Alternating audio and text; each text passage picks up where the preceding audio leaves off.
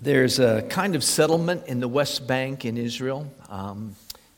Any of those settlements do not make the Palestinians very happy, but there's a particular one or type called outposts. Have you ever heard that phrase? Anybody? Like, this was new to me. I had not come across this as a term, but the term outpost, if used of a settlement in the West Bank, means an illegal Israeli settlement in that place. It's not been sanctioned by anyone, not been sanctioned by certainly the Palestinians and nor by the government of Israel. So they're kind of on tenuous ground. I'm not really bringing that up to suggest that's either a good or bad thing politically. That's not my place to do. But I would say that the concept of it is actually a really good way of thinking about the church.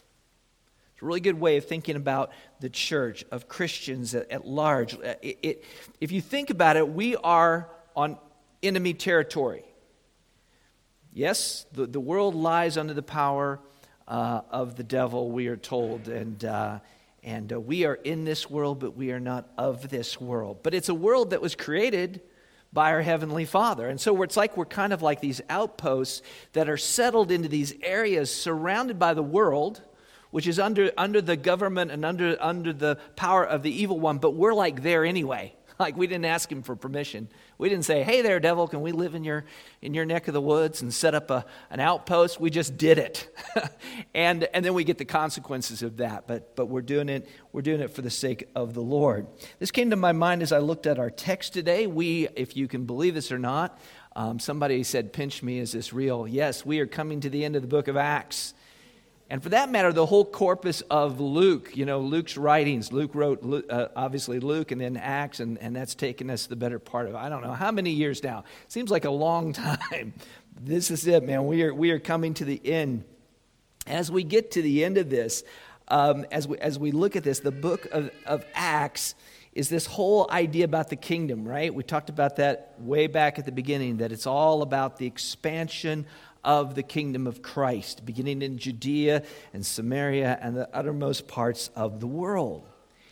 Paul the apostle has been the main real driving force in pretty much the last half of the book of Acts. He is the guy that Christ chose to bring the gospel to the uttermost parts of the world, to take it to the Gentiles. And now he's in Rome, and Acts ends with Paul the apostle, who's been the most most transient, the one moving around the most. The book of Acts comes with, or ends with him in a very settled place. That's interesting. Like, Paul is just stationary at the end of the book of Acts. He's settled in the outposts. Some people think that Luke ended the book open-ended like this because he was going to write a third volume, or that he wrote a third volume and the third volume got lost. I don't think there's no way for us to know that. We do know that Paul states specifically that he wants to go to Spain, and I think there's some church history to indicate that may have happened. After he's released from this first Roman imprisonment, he may have gone to Spain, ended up back in Rome under a second Roman imprisonment. The truth of the matter, we really don't know. But Luke could have ended this with Paul riding off into the sunset. Wouldn't that have been more appropriate? Like, who are you to say what's more appropriate? I'm just saying, from just a literary standpoint, with Paul being this guy that is constantly going places, wouldn't it have almost seemed better for him? And instead of riding off into the sunset, here he is in Rome, settled in. And I think that that's actually a little bit of how it is for the church. There's this paradox that we as Christians in ordinary places like Great Bend, Kansas, we are settled in. Well, I think we feel a lot more settled than we should. but we're settled into this place. And yet, while we are so stationary, we are actually like an outpost for the kingdom of God. The church really is. I think that's not even if you wanted to give a little quick summary of what a definition of the church would be, in many ways the local church is the outpost of the kingdom of God. So here's the big idea. Live as settlers in the outpost of Christ's kingdom. And what I mean by that, you say, well, how do you live that way? What I'm asking you to do today as we go through this sermon is to kind of wrap your mind around that and think of it. Like, what if we considered ourselves in this light? What if we thought of ourselves strategically and tactically? Not like we're settlers in this world and we're just part of this world. We're in the world, we're not of the world. We are in this outpost, and think about the implications of that. We're going to look at 4 of those implications here as to what the church should do while it is in this weird place of being an outpost. First of those, the church needs to be bold. The church needs to be bold. Thank you for that amen there. It's just like, go, Jay, go. Okay. Paul is freakishly bold, and we love that about Paul. Let me show you this, though, in the text, how that works itself out. I'm going to prove to you, first of all, that he is bold. We left him in that Airbnb or whatever it was that he had rented there in Rome, and he'd had the Jewish leaders come to him, and he had given his defense as to what happened in Jerusalem. And they're like, well, we don't know what happened in Jerusalem, but we'd like to hear more about this Christianity thing, because everybody knows that that's a sect, and it's, basically they're calling it a cult, but we'd like to hear more of what you're going to say about that. So Paul's like, okie dokie, let's do that. We pick it up. When they had appointed a day for him, they came to him at his lodging in greater numbers. From morning till evening, he expounded to them, testifying to the kingdom of God and trying to convince them about Jesus, both from the law of Moses and from the prophets. Now, first of all, that's bold. Would you admit that much? Good. I'm glad you would. When was the last time you invited just a bunch of unbelievers to your house so you could tell them about Christianity? She's like, I wouldn't do that. No, that on the face of it, that right there is absolutely gutsy. But then he gets bolder yet, because he preaches the gospel to them. He works, evening to sundown, trying to convince them of who Jesus is. And some of them buy into it. Some of them end up believing, but others don't. And look at this. It says, and disagreeing among themselves, they departed after Paul had made one statement. The Holy Spirit was right in saying to your fathers through Isaiah the prophet, go to this people and say, you will indeed hear but never understand. You will indeed see but never perceive. For this people's heart has grown dull, and their ears that they can barely hear. Their eyes they have closed, lest they should see with their eyes and hear with their ears and understand with their heart and turn, and I would heal them. So what's Paul saying there? He's taking the words of Isaiah and applying it to them. And it's not exactly a flattering passage that he picks to apply to them, because if you go back, that's the passage where Isaiah sees the Lord high and, lifted up, and the train of his robe fills the temple and all of that. And you have the seraphim crying out, holy, holy, holy. That's where Isaiah gets commissioned to be a prophet for the Lord. But then the Lord says, I'm going to send you to this people, but this is what's going to happen. They're going to be stubborn and hard-hearted. They're going to be slow to hear. They're going to be slow to see. Basically, lest they would turn and repent and be healed, be saved. You want to talk about hard, tough love. That is just right in the grill, isn't it? That's like, yeah, you're just like your... They never wanted to accept that. You remember Jesus spoke to them about how, they made glorious tombs for the prophets, and they thought, well, we wouldn't have been like them. And Paul's going, no, you're exactly like them. You are exactly the kind of people that he talked about. He gets bolder yet. He gets bolder yet when you get to verse 28. He steps on a landmine as intentionally as anyone has ever stepped on a landmine, because he should know by now this is a landmine. This happened at Pisidian Antioch. It happened at Corinth. It happened in Jerusalem. Listen to what he says and see if you can pick out what's particularly bold here. Therefore, let it be known to you that this salvation of God has been sent to the Gentiles. Woo! And they will listen. This is the thing that got him in trouble over and over again. But I'm not done yet. He's show you more boldness or indications of it. It says in the second to last verse 30, he lived there 2 whole years at his own expense, welcomed all who came to him, proclaiming the kingdom of God, teaching about the Lord Jesus Christ with all boldness and without hindrance. So Paul is bold. Paul, this is the last time you'll hear it, at least in this sermon series. Paul's honey badger. He is just a honey badger. Honey badger don't care. He doesn't pull any punches. He hunkers down. He speaks the truth. He stays there for 2 years. That outpost, with the world around and all of the turmoil, he is right there and he is preaching the truth. So what does boldness look like when you're an outpost in, let's just pick a random spot. Great Bend, Kansas, huh? It's a pretty random place, you'll have to admit. I thought it was random when I heard about it. Really? Okay. All right. What does boldness look like? Do we have to be the 101st Airborne Division? Is that what boldness looks like in Great Bend, Kansas? No. Boldness, if you look at how Paul does what he does and what it is that we appreciate and approve of, boldness is speaking the truth without fear of the consequence. Boldness is speaking the truth without fear of consequence. Boldness can be telling a friend, buddy, or do women call each other buddies? Lady? I don't know what you call them. You're in sin. You're in sin. They've confessed to you they're in sin. They're not turning from it. They're in unrepentant sin. And you just say to them, look, you are in sin. You need to repent.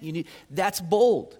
But it's necessary for the church. As a church body, it minimally means that we are committed to clear, truthful preaching of God's word from the pulpit of this church, whether or not the world of Great Bend around us is approving or not. Amen? Paul didn't take a poll. He didn't stick up his finger. He didn't have people go door to door and say, what would you really like in a church? And if they say, well, I'd really like about a 10-minute sermon, and I'd prefer to hear nothing about the gospel. Oh, okay, we'll try that. Haven't tried that before. Let's try that. No, we keep speaking the truth. We should be bold. That's what an outpost is for. Secondly, the church needs to be, and some of you are really going to hate this, untiring. Now, if you're tired today and you hear the preacher up here say you should be untiring, you're like, oh, gee, wow, just throw the burden right on top of me. Just stick with me here. Don't get tired too fast here. I think it'll make sense. From morning till evening, he expounded to them, testifying to the kingdom of God, trying to convince them about Jesus, both from the law of Moses and from the prophets. And then we get to the end of the text. For 2 years, he lives there and welcomes there, preaching to them. Do you see a certain quality to that? We could call it tireless, untiring. My favorite word for this is 6 syllables. And you're thinking, of course it is. If my math is correct, my math isn't as good as my vocabulary. Indefatigable. Don't you love that word? Indefatigable. And I guess it'd be indefatigability in that. I don't know how many syllables that ends up being, but I just like the word, right? Incapable of, maybe incapable, more syllables, it's incapable of being fatigued. Paul can't be fatigued when it comes to preaching the gospel. He's like the Energizer bunny. He just keeps going and going and going. Have you ever seen those commercials for Flo, the progressive agent? Yeah, she's funny, isn't she?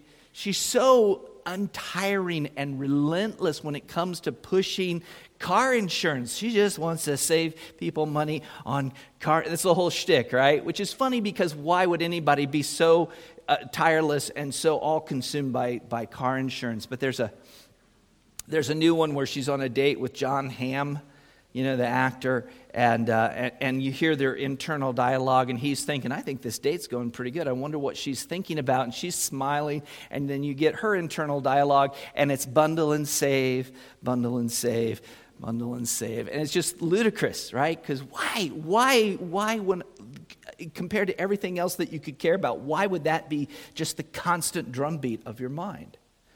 And of course, that would be silly, but the gospel, on the other hand, The gospel, on the other hand, is worthy of that kind of tireless, just one-track thinking. Paul was consumed by that message. He was unapologetically single-minded. He could preach from sunup to sundown to a group of hostile people who are not willing to be convinced. He could do it from sunup to sundown. At Troas, you may remember, he did it from sundown to sunup. You want to talk about tireless. He was tireless.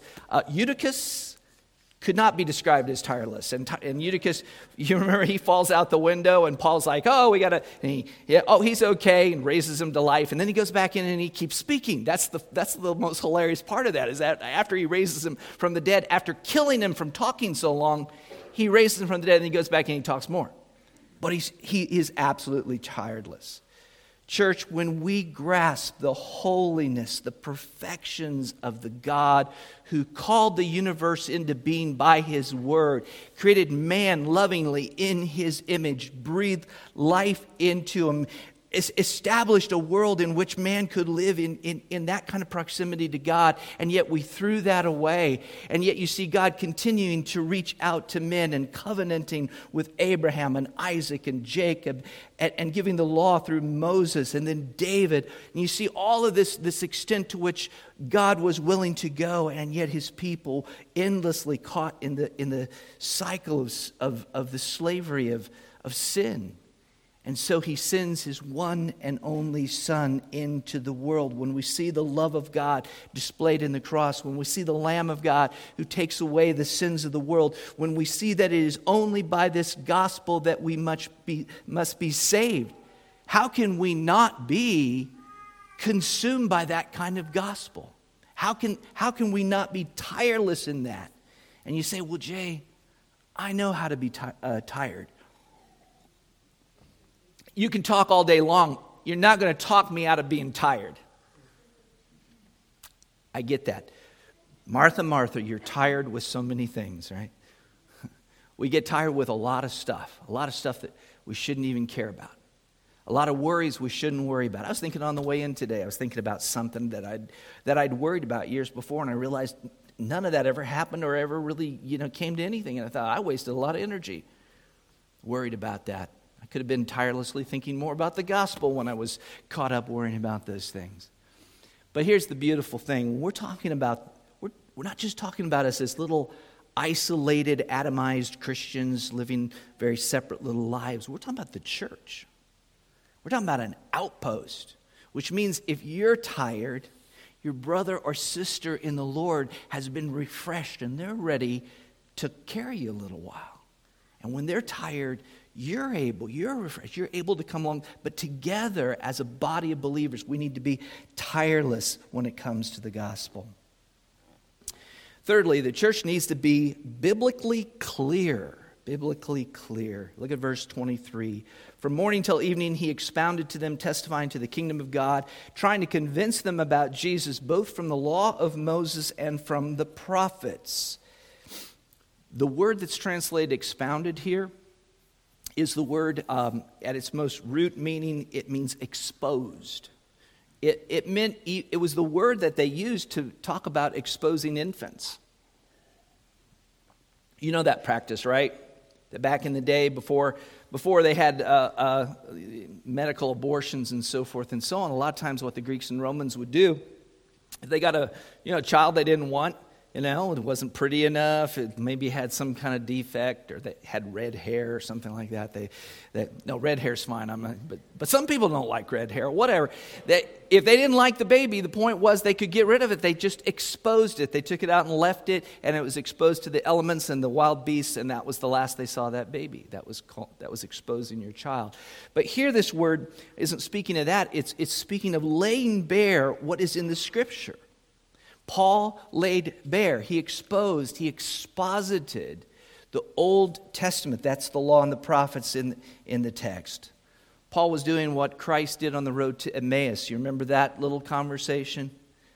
It says there, and beginning with Moses and all the prophets, he interpreted to them. That's a different verb there, but essentially is getting at the same thing. Interpreted to them in all the Scriptures the things concerning him. Paul was doing expository preaching. He was showing how Christ fulfills the promises of God. He's the anointed king. He's the son of David. He is the Savior. He's the promised deliverer, like Moses, who has come to deliver his people. When you read the Old Testament, it has a very definitive, like if you can go to little tiny verses here and there and say, well, this is fulfilled and that's fulfilled, but you can also look at the whole sweep of the Old Testament as pointing to Christ. You begin in the garden, man falls, God sends a deliverer, he's calling them back to the land to be with him. He appoints leaders, he appoints David. The whole Old Testament, though, ends on this kind of depressing note. Like if all you had was the Old Testament, you'd read that book and there's all this glory and this wonder and this greatness, and it kind of reaches its peak at David, the man after God's own heart, and the Davidic kingdom and all the promises concerning that. And then you get to the end of the book and it's like, well, what happened? What happened? We went into captivity. We got brought back. We're not half the people we once were. We got 10 tribes are still off in Assyria somewhere, and here we are, and we're hunkered down, and we rebuild the temple, but the temple's not as gorgeous as it once was, and it sort of ends on this low note, like it's waiting for something. Like the whole Old Testament is just set up saying, where is the deliverer? Where is the king? Where's the one who will sit on David's throne? The Messiah. Where is he? And then you open up the New Testament, and Matthew 1:1 says, the book of the genealogy of Jesus Christ, the son of David, the son of Abraham. Paul is exposing the Word of God. He's laying it bare, showing them Christ through the Scriptures. And that's the role of the church. That's the role of preaching the Word of God. Preachers have a weighty responsibility, whether they know it or not, and some don't take it utterly responsibly and don't understand why they're there. But they don't walk up here to make much of themselves. They don't come into the pulpit in order to entertain. They don't come, God forbid, to tickle ears or to manipulate emotion or to tell basically good people, hey, you're so good right the way you are. I just want to motivate you to feel a little bit better. It's not the role of the pastor. It's not the role of the preacher. The role of the preacher is to exposit and set forth plainly the Word of God and point people to Jesus through that. That's what it's for. What do people need from us here in Great Bend Church? We're this little thing. We can think so little of ourselves. And maybe we're not wrong for thinking that way. We're in a little town. We're in a little church. What can we possibly do? We're not the UN. We're not NATO. We're not the World Economic Forum. We're not Hollywood. We're not the makers and shakers, on Facebook or Twitter or anything like that. We're just this little insignificant thing. But God chose what is foolish in the world to shame the wise. God chose what is weak in the world to shame the strong. God chose what is low and despised in the world, even things that are not, to bring to nothing things that are. The simple laying forth, the exposing of the Scripture, declaring Christ to men's heart will look like foolishness to some, but it is the power of God to save. Amen? Church, that's what we're here for. So whoever's up here doing it, not important. That the church, that the outpost expect that and demand that is critical. For the next 2 years, for the next 20 years, for the next 200 years, which is way beyond anything I'm really thinking very much about. That honestly, church, we need to know what it is that we demand. We demand that the Scriptures be laid bare and exposed for the sake of the gospel. The church needs to be focused. The church needs to be focused.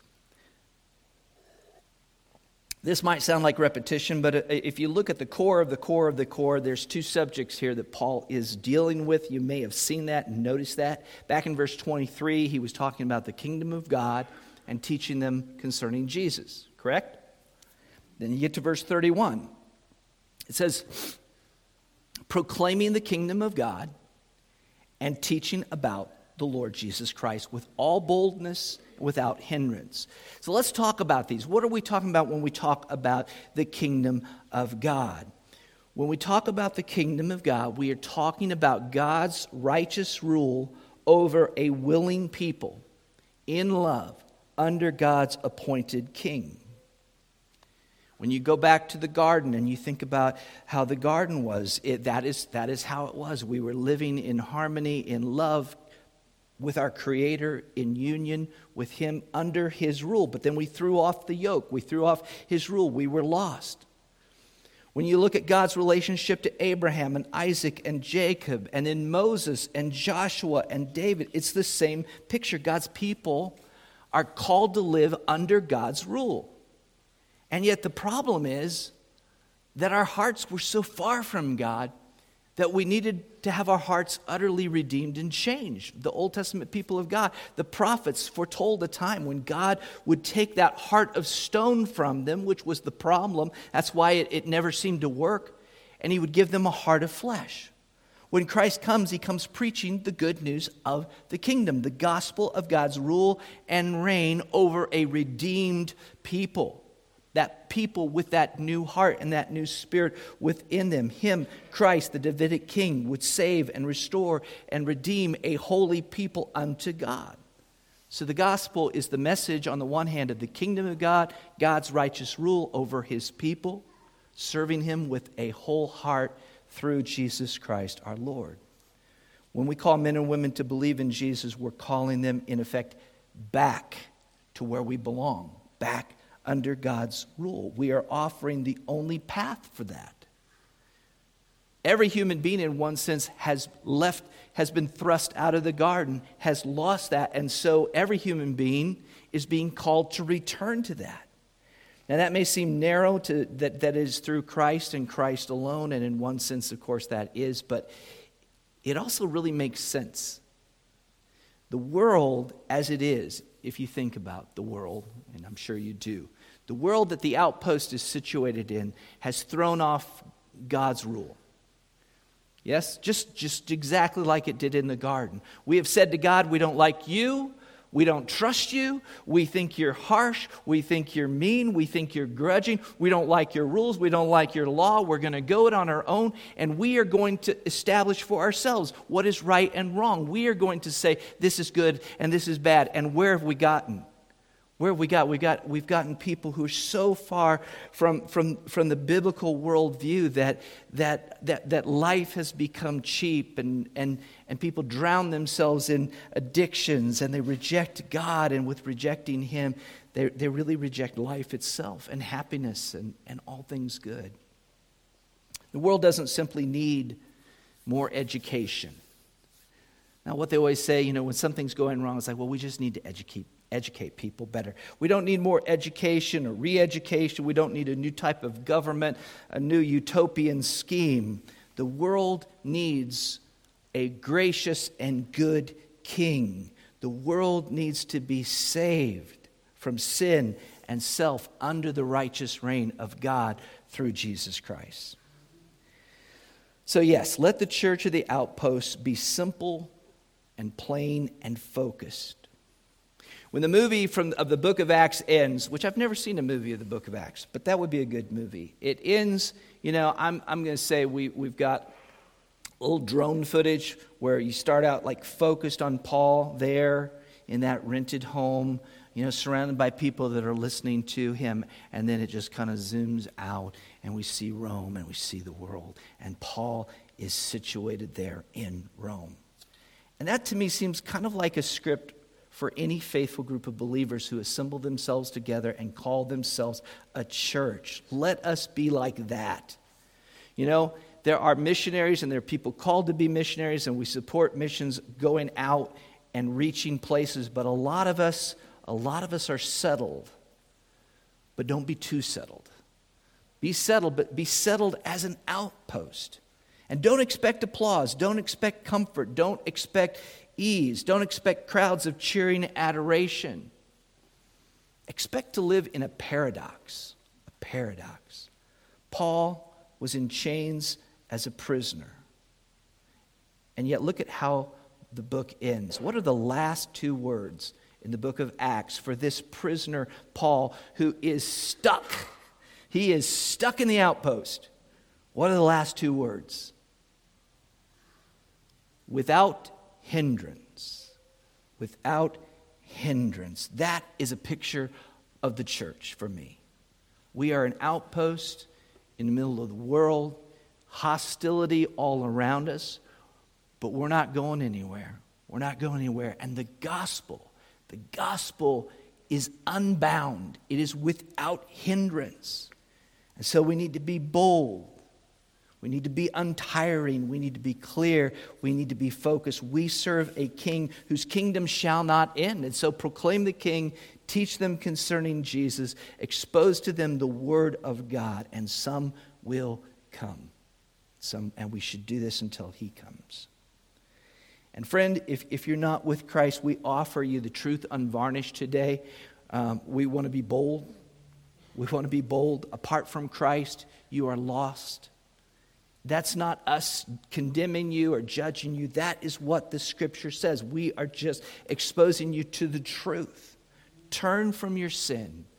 Turn from your sinful rejection of God and God's ways. Submit to Him. Believe on the Lord Jesus Christ, and you shall be saved. Believe the gospel. Come to Him and join us here or wherever God takes you in that outpost. Let's pray. Lord Jesus, thank you for your kingdom, which you have brought and proclaimed, that through you we have been brought into that kingdom, that we can say that we are part of a kingdom of love and light. And Lord, just remind us that we not get too comfortable while we're living in the world. We aren't settled in as part of the world so much as we're settled like an outpost. We are an outpost for your kingdom. And I pray, Lord, that mentality would just seep into us, Lord, and that as people of that outpost, that we would be bold and clear and plain and tireless in proclaiming the gospel of Christ. Lord, for your glory's sake, and for those who are lost, we pray that your gospel would ring forth, and that they would hear, and that hearing they would believe, and that believing they would be saved. We ask this in your precious name. Amen.